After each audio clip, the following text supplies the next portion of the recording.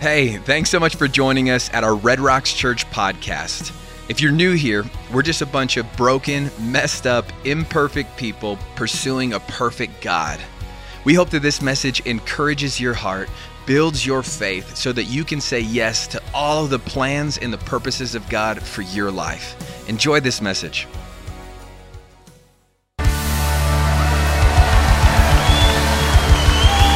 Red Rocks, how we doing? I love it. Come on. Hey, will you pray with me? Jesus, we love you so much. We believe we are living in the days that we have prayed for. We believe that we're not waiting for a move of God one day in the future. We've got our move of God right here and right now, and we refuse to miss it. So would we see a revival sweep across our nation in Jesus' name? Continue to write Red Rocks Church into your story because we believe the best is yet to come, and we are ready for whatever it is that you're wanting to do next. And we pray this in the powerful, beautiful, and wonderful name of Jesus Christ. Somebody shout, amen, and make some noise if you love Jesus in this place. And keep that going. Help me show some love to all of our Red Rockers at every single one of our locations, specifically our 3 God Behind Bars campuses. My goodness, your family, we love you. You guys feel good? Man, if you feel like hearing this as much as I feel like preaching this, then we are in for a good day of church. And so, if you have your Bible, go ahead and find Luke chapter 18. While you're turning there, let me just remind you, it is not a coincidence that you're here today. God did not accidentally make you, and Jesus did not accidentally die for you. So lean in today like it's on purpose, like the Spirit of the living God is about to speak to you, amen? Luke 18, 9 through 14, here we go. To some who were confident of their own righteousness and looked down on everyone else. Oh, I can't relate to this at all. Jesus said this parable. 2 men went up to the temple to pray. One, a Pharisee, the other, a tax collector. Somebody say, ooh. The Pharisee stood by himself and he prayed, God, I thank you that I'm not like other people. Just a really cool guy right away. Robbers, ugh. Evildoers, are you kidding me? Adulterers, OMG. Or even like this tax collector. This guy's like standing right here and he's praying this out loud. I fast twice a week and I give 1/10 of all that I get. But the tax collector, he stood at a distance. Well, of course he did.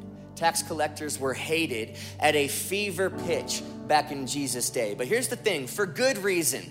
So don't get all soft on me today, church, and start feeling bad for this guy. He knows who he is. This is a man who has dedicated his life to profiting off the pain of his people.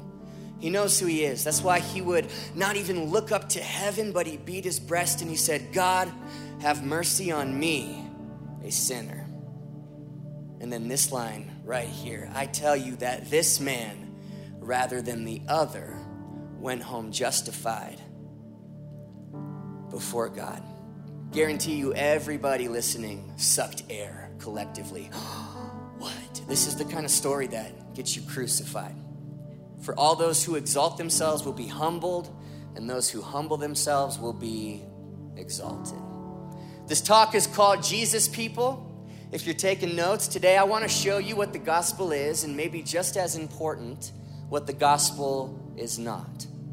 Because Red Rocks, we are people of the gospel. We are Jesus people. So let's pray one more time that God would speak to us. God, speak to us. Amen. That's spiritual enough. Trust me, he heard it. Scott, I'll see you in 21 minutes. I love you.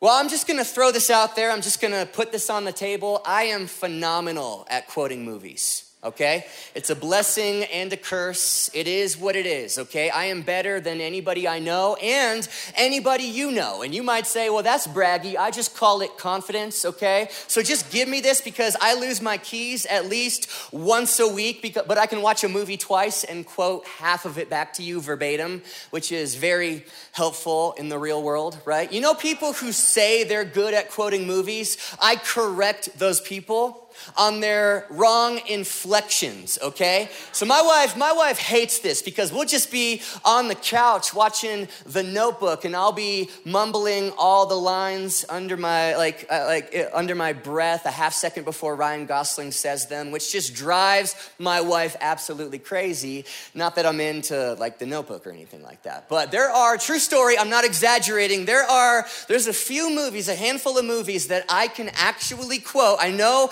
you're not gonna believe me, but I would not lie to you in the Lord's house, okay? This is a true story. I can quote from start to finish. To name a few, let's see. Remember the Titans, of course. Top Gun. That's actually how I got my first job in ministry because I flawlessly quoted an entire scene from Top Gun, and it just so happened to be my future boss's favorite movie, and that's why I'm a pastor to this day. And Apollo 13, obviously D2 the Mighty Ducks, and most scenes from all 4 Avengers movies, most scenes from the entire Harry Potter series. If it bothers you that I just referenced Harry Potter in church, you can email rjohnson@redrockschurch.com. And then, last but not least, the movie I can do the best, The Lion King. In my opinion, one of the greatest movies ever made. And if you disagree with me, just have fun being wrong, okay? One of the greatest movies ever made. The older I get, the more and more I actually have to fast forward through the stampede scene.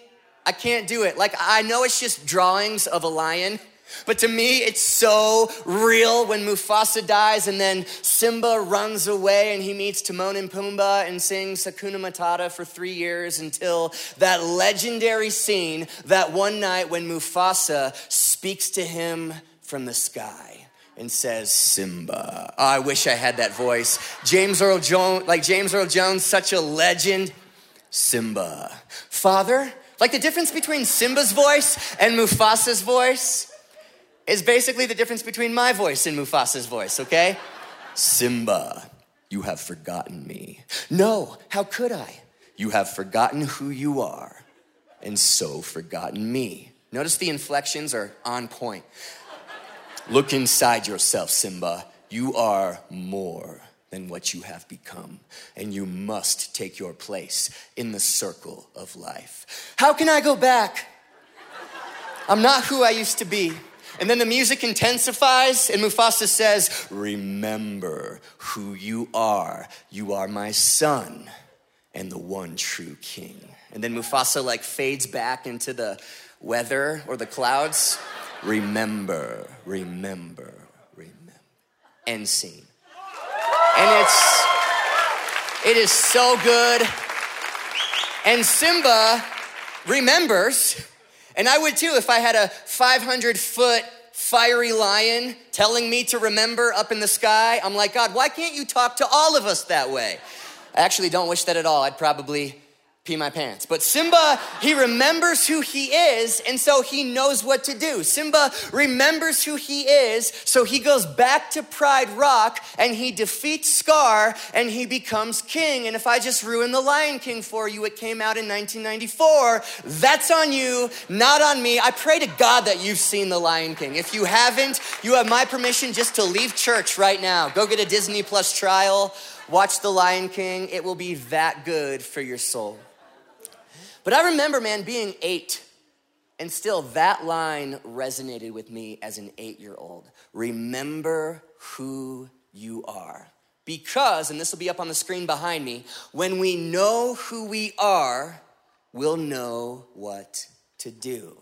The right identity leads to the right action. When you know who you are in any and every situation, when you're afraid, when you witness injustice, when you're trying to make a decision, when you don't know what's next, when you're in the unknown. If you know who you are, you will know what to do. So what does it mean to be Jesus people? Because when we know who we are, Red Rocks Church, in any and every situation, we will know what to do. So the tax collector and the Pharisee, they don't have an action problem.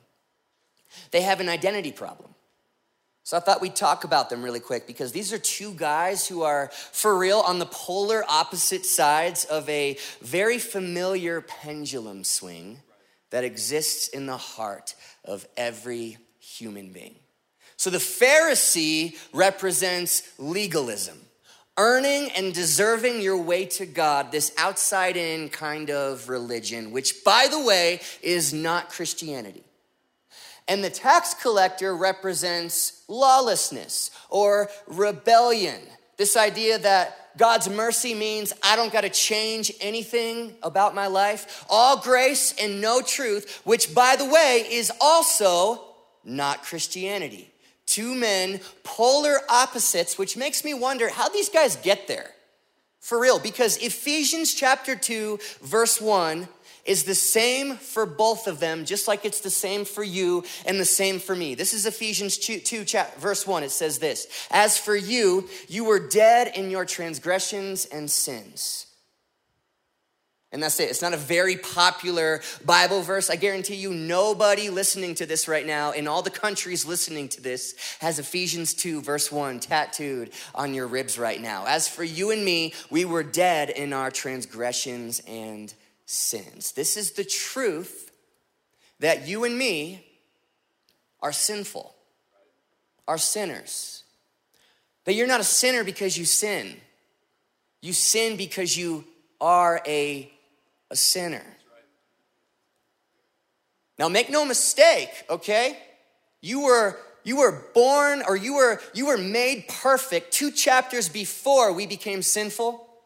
You have the imago Dei, the very image of God written into your heart, royal blood coursing through your veins. That is a big deal. But make no mistake, you guys, we are sinful. We were born bad into a broken world. Sin is within us and sin is around us. Now, this is not a very popular thing to teach. I'm not sure if you've noticed, but long gone are the days of secularism simply just rolling its eyes at this Christian idea that you need to be saved from something. Secularism is beginning to see Christians as the problem. That what you need to be saved from is this idea that you need to be saved from something. Sounds great. Like, for real, that sounds awesome. The only problem with that is me, because I know myself. What's the greatest problem in the universe? G.K. Chesterton answered that question. I am. I know me. And if you're honest, you know you as well. I mean, do we have anybody in here batting 1,000? How about this week alone? Anybody? Any perfect people pursuing a perfect God? Of course not. Welcome to the party. Welcome to Red Rocks Church. I've said it before, I'll say it again. The worst thing in the world to be, church, is not a sinner. It's somebody who thinks they don't need a savior. But Ephesians chapter 2, verse 1, we were dead in our transgressions and sin. This is our starting point. So let me set the scene now with what we'll call religion. So this is a game most of humanity is playing right now. Earning and deserving my way to God. So we find ourselves somewhere in between bad and good. So we'll throw our tax collector over here. We'll throw our really well-behaved Pharisee somewhere over here. We'll throw Hitler like way over here, maybe here, right? And then all the Mother Teresas of the world, Billy Graham right here. And if you're anything like me, you go, well, I'm somewhere in between, right about here, hopefully a little bit closer to this side. And then this is the game that so many of us play because every human being has eternity written into their hearts. So all of us understand there will come a day where I take my final breath this side of eternity and I sense something beyond this. So hopefully I can be a little bit more good than bad so that God or the universe will grant me whatever the afterlife holds in regards to goodness, and the cosmic scales will tilt in my favor, in my direction. Do you remember in high school when your teacher used to grade on a curve, and the very first day of class you'd look around and see some people maybe not as sharp as you? And so you'd say like, okay, well, I'm not the best, but I'm not that guy. I'm not the worst. So you breathe a sigh of relief thinking, I think I'm gonna be okay. Well, we treat God the same way, where we believe God is somehow grading on a curve, and we believe our goodness rather than our badness is what's going to get us one day to heaven. And the only problem with that is the Bible. The only problem with that, and like here's the thing. I'm not trying to downplay the distance between Hitler and Mother Teresa, because this gap is big and this gap is vast. All I'm saying is this gap pales in comparison to this gap. What is this gap? The distance between you on your absolute best day and the holiness and the righteousness of God, which, by the way, is what is required for you to get to heaven forever one day, because a holy and perfect God cannot dwell where there is even an ounce of sin. So religion, essentially earning and deserving your way to this God who grades on a curve. And if you stop and think about it, this is kind of a silly game to play. So God's gonna let you into heaven because your sister's been divorced twice and you haven't? Or like your cousin, he's kind of the black sheep of the family and in and out of rehab a few times. And I mean, you got your stuff, but you're not a drug addict, so God's gonna let you into heaven because you're like really into nonprofits? Because you go to church? I mean, the scary thing is, you guys, Mother Teresa needed Jesus. See, this is kind of like thinking, I think back to when my dog Luna was a puppy. I used to take her for walks. I kid you not, when commercial jets would fly over, she would jump to try to grab them. And I'd sit there and realize, you really think you almost just got that? I mean, this is us playing the game of, I can earn my way to the holiness and righteousness and perfection of God. The Apostle Paul, who also used to be a Pharisee, by the way, until Jesus knocked him off his horse on the road to Damascus, said, hey, if anybody could do this, it'd be me. If anybody has reason to put faith in their flesh, it would be me. I'm better at behaving than you. I'm better at tithing than you. I help more little old ladies across the street than you. I am gooder than you in every way imaginable. And yet the Apostle Paul would say, even me on my best day, my greatest deeds in comparison to this, he would say, it's filthy rags. You see, Michael Phelps is a good swimmer, but this is the Pacific Ocean. So when it comes to you eternally, like I don't care how good of a person you are, you guys. None of us can do this. Do you see why you need a savior? Do you see how this scene of bad news is being set so that the ultimate hero can enter in onto the scene? This is where John chapter 3, verse 16 takes place right here, that God looked down and he assessed the situation, and the Bible says he so loved the world. You all know that. It's the scripture Tim Tebow wrote, that there wasn't just a little bit of love. The Bible talks about this volume of love that God had for the world. He made the ultimate sacrifice. Jesus left his throne in paradise to come do for us what we could never do on our own. The Bible says he lived a perfect life and died a perfect death as a perfect sacrifice in order to perfect some very imperfect people. The cross bridges this gap right here.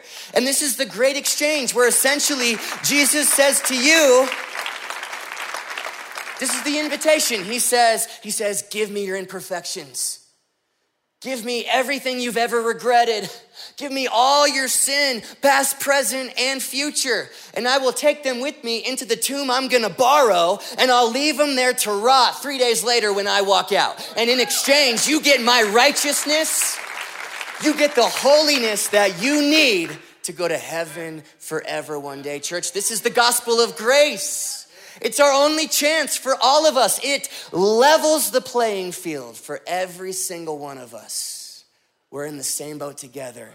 I don't stand a chance without the grace of Jesus. This is what it means to be Jesus people, people of the gospel. Ephesians chapter 2, bless you, verses 8 and 9. For it is by grace that you've been saved. That's it. Not your works. It is by grace. A God who came and did for you what you couldn't do. It is by grace that you have been saved. Through faith. And this, not from you, but a gift of God. And I love this. Not by works, so that nobody can boast. A few years ago, I was in Australia. I got saved from a riptide at Bondi Beach. I've told a lot of you this story before. I'm not gonna show the video, although it's on Netflix if you wanna see it. But Chapo, an Australian lifeguard, saved my life that day. So my savior is Jesus, but my hero is Chapo, okay? Chapo did for me what I could not do on my own that day, drowning in a riptide.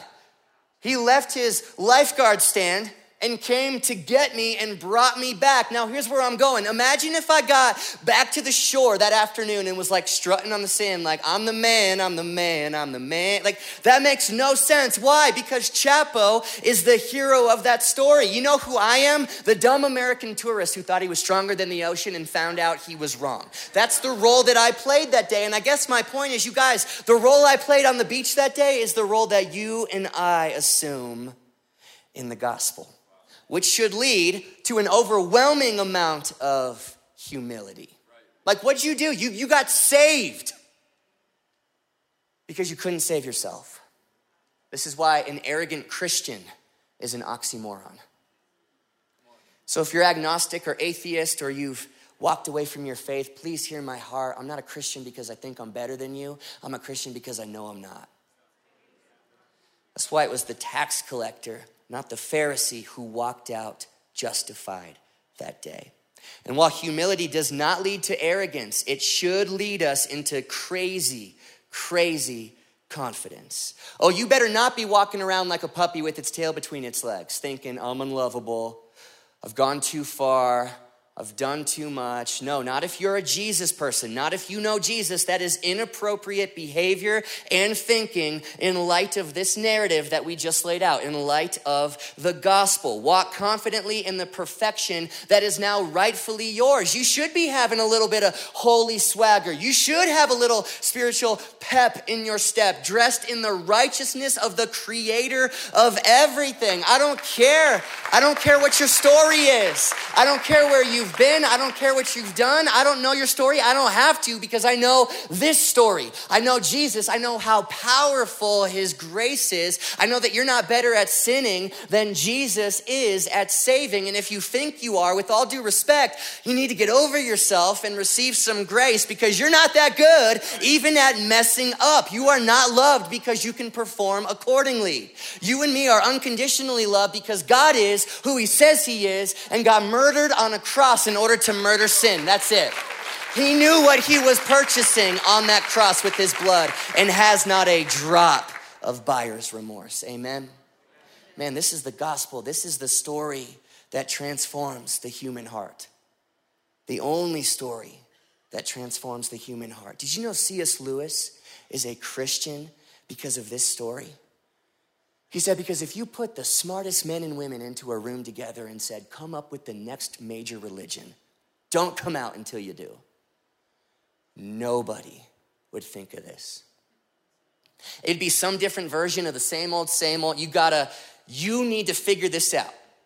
You need to do A, B, and C and not X, Y, and Z and behave your way to. Nobody would think of a God who left everything to do for us what we could never do on our own. Oh my gosh, when the Holy Spirit moves and the gospel is preached, transformation in the human heart takes place. Eternal destinations get shifted and changed. I remember in 2009 on a Tuesday night in Boulder, Colorado, I walked out of a ministry called the Annex. Completely different than I walked in an hour and a half before. I walked in with all the reasons I belong right about here. But this story was preached. The Holy Spirit did something. And oh, I'm far from perfect. I don't have to prove that to you. But something has changed. Something has shifted in me. So Ephesians, if you go read it, it's really cool. If you go read Ephesians this week, you're gonna start to notice it hammers home this scene of salvation. But then if you flip to Galatians, the scene is going to change to this.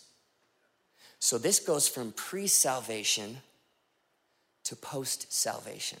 So Paul wrote Galatians to the churches in a region called Galatia, to a bunch of Christians who have been kind of doing the song and dance for a while, and he's gonna encourage them not to lose the original narrative. He says this in Galatians chapter 1, verse 6. This is so cool.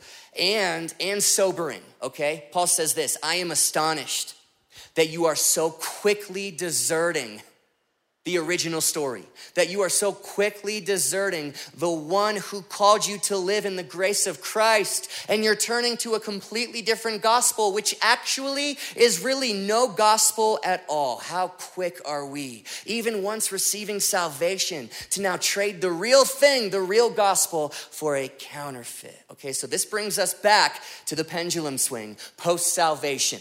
So we've got legalism and our Pharisee over here. We've got lawlessness or rebellion and our tax collector over here. This is why we have to anchor ourselves, church, in the gospel, because when you are shifted into neutral, the human heart just seems to drift in one of these two directions. Some of us drift towards legalism, right? And this basically, after you get saved, is I need to help Jesus keep me saved. I need to keep my salvation somehow. So Jesus plus something equals heaven forever and abundant life right here and right now. In fact, there are entire denominations and groups based on this concept. Jesus plus not drinking that. Jesus plus baptism. Jesus plus communion this many times a year. But as soon as you give Jesus a plus one, regardless of what that plus one is, you lose what the true gospel is. You have a slight perversion, which Paul would call counterfeit, or really no gospel at all. Jesus plus nothing equals absolutely everything, heaven forever and abundant life in the here and now. Because as long as you find yourself over here, you guys, my goodness, you're gonna be playing this weird game of shame and self-righteousness for the rest of your life. It's like a roller coaster, really. Because you'll have those weeks or those days where you're just crushing it as a Christian. Like you wake up at 4 a.m. and you pray for everybody in the yellow pages before you memorize 1 Corinthians chapter 13 that gets quoted at every wedding ever. And then you give that homeless guy $20 and you assume I'm awesome. Like it's crazy how fast the human heart will start to think I'm awesome and nobody else is. And then what happens? Self-righteousness. Until the next day, man, for real. When you mess up royally, but you know better, and then you plummet into shame until you can climb back up into self-righteousness. I swear, it's a roller coaster. I'm crushing it, click, click, click, self-righteousness. Oh, I messed up again. Shame. Oh, I got it back. Went on the next mission trip, back in church, I'm crushing it again, self-righteous. Shame. And from the outside looking in, your friends are looking at you like, bro, are you okay? Like you look exhausted. Like you using religion to try to manage your sin is like trying to hold a beach ball underwater at the pool. You ever done that? Like as soon as you think you got lust under control, it pops out as anger. As soon as you got anger under control, like it slips out over here as comparison. Meanwhile, all your non-Christian friends are on the side of the pool and you're like, guys, get your beach balls and come be Christians too, because theoretically, this is supposed to be awesome. And your friends are looking at you like, Better idea, how about you get out of the pool and let me give you a hug, because you look like you need therapy right now, bro. Because who would look at that and call that freedom? It's not. Why? It's not this. It's not the gospel. It's a counterfeit version. It's called legalism. And so many of us are prone to this. Here's the cultural moment we find ourselves in right now. And nobody's fault. We had generation after generation who went to church as a religion. Their kids went with them and saw that so much of it was either fake or fear-based. And then you grew up and you don't want to be feared into something, you want to love something. So what we've got is an entire generations of Christians who thought they tried Jesus, but really they just tried religion.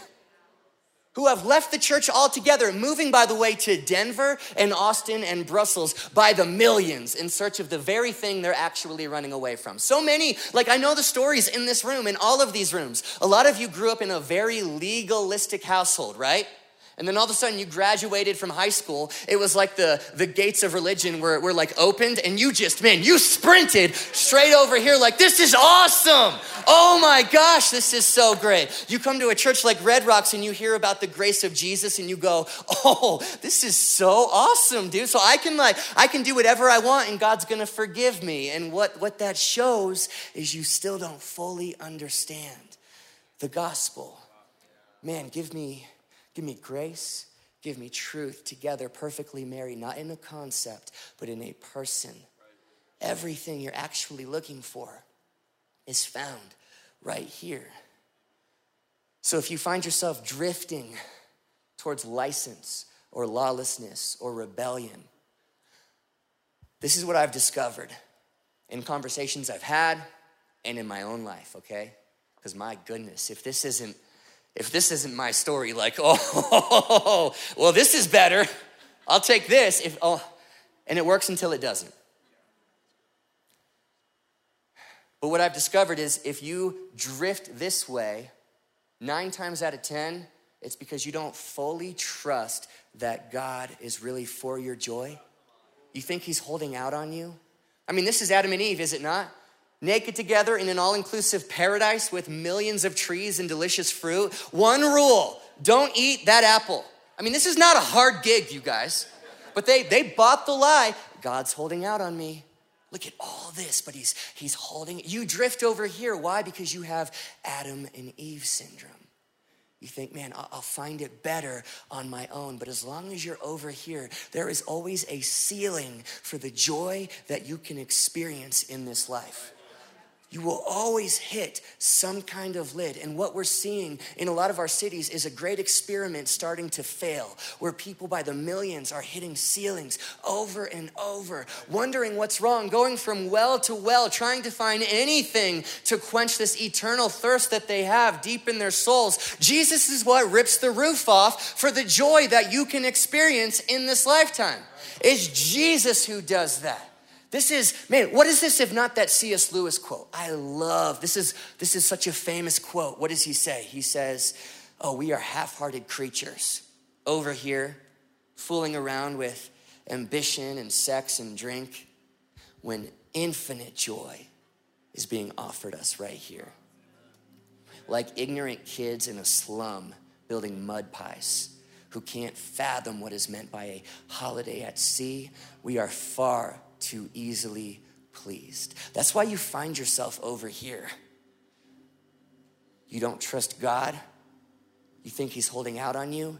You actually don't want life bad enough, because you'll never find it here.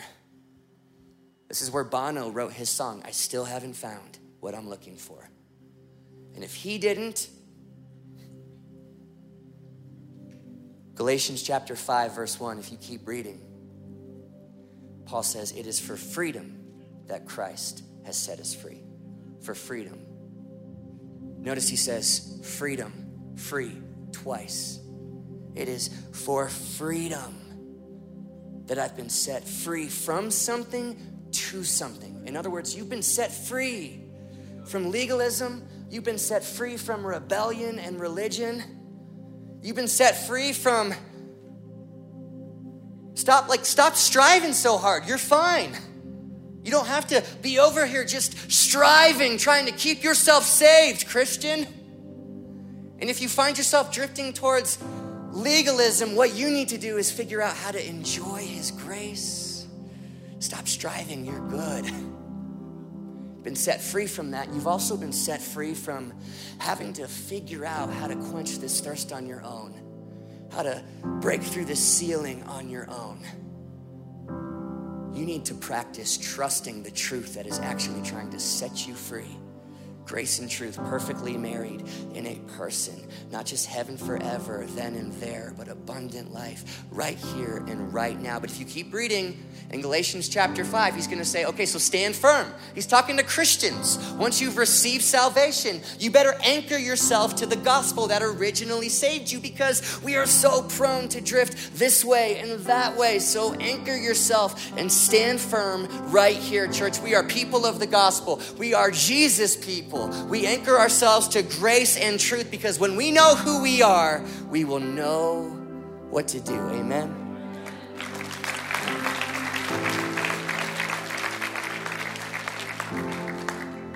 I'm working on something right now with my 2-year-old, Will. It's taking a long time because he's 2, but it's called the code, the Wekenman code. So this is the Wekenman code. We're kind, we're confident, we're brave.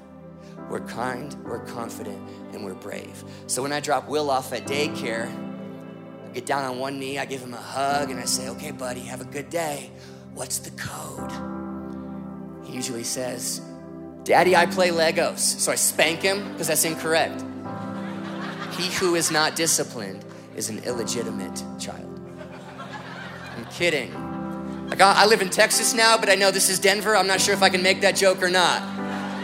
When in doubt, I usually just make the joke. I play Legos, Daddy. Okay, buddy, get your Legos on. But what's the code? We are kind, yes, we are confident, and we're brave. I know he's only 2, but I want him to know who he is, because if he knows who he is, then in any and every situation throughout the rest of his life, he'll know what to do. When he's scared on the playground, when he's in a new classroom full of new kids, when he sees that kid get picked on, when he grows up and he follows God's calling to the other side of the world, and he's nervous, where his feet may fail, and he's having a hard time trusting God when it feels like it's storming on his life, and Jesus is napping in the boat in the middle of his storm, when he witnesses injustice, and when he's trying to make a decision, do I go this way or that way? I'm not sure what to do. Like, when you know who you are, church, you will know what to do. We are people of the gospel. We are Jesus people, and as Jesus people, we know what to do.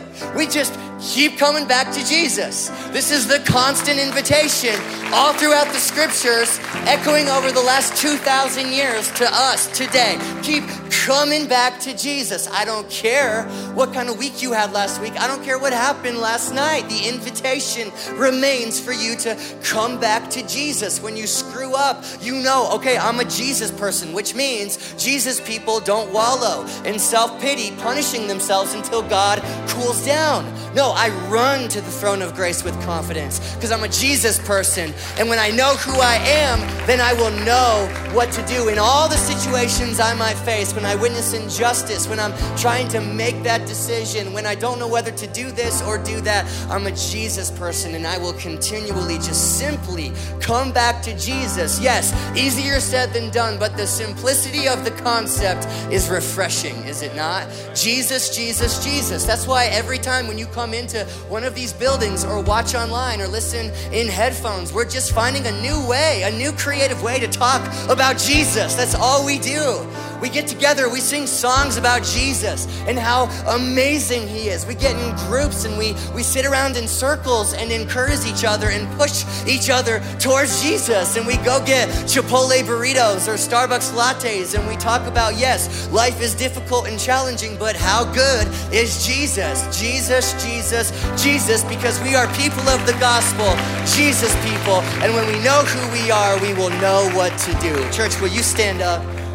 I wasn't even planning on this, but my goodness, I am supposed to do this. And when the big man upstairs says, do this, yes, sir. Some of you heard that first narrative, the gospel, and you realize, man, I think I've been doing the religion dance. I think I've been putting my hope in my ability to good person myself to heaven forever one day. And it's like Michael Phelps trying to swim across the ocean. You can't do it. And that would be horrible news if you didn't have a Savior and a King who has done it for you and offers you his undefeated record completely free, and in exchange takes all your sin, your defeated record, everything you've ever regretted in your entire life or ever will. He says, give it to me, give it to me. And you can take this. And from that moment on, salvation takes place, and God looks down on you, and even though you're still a work in progress this side of heaven, he sees perfection and righteousness in his son, Jesus. So just to create an individual moment for people right now, can everybody just bow your heads, close your eyes? It's not me speaking to you, it's God speaking to you right now. I had my moment back in 2009 on a Tuesday night. This weekend is your moment. The Bible says today is the day of salvation. Do not wait. Why would you wait? Today is the day. This is the greatest news in the world. If you want to follow Jesus and simply just receive the free gift of salvation, just boldly raise your hand right now. Nothing magical about a hand raise, but when you respond externally, it solidifies something that just happened on the inside. Here we go. At every location, come on your computer, on your TV right now, in your living room, just shoot your hand up. God's talking to you. This is your moment. This is amazing.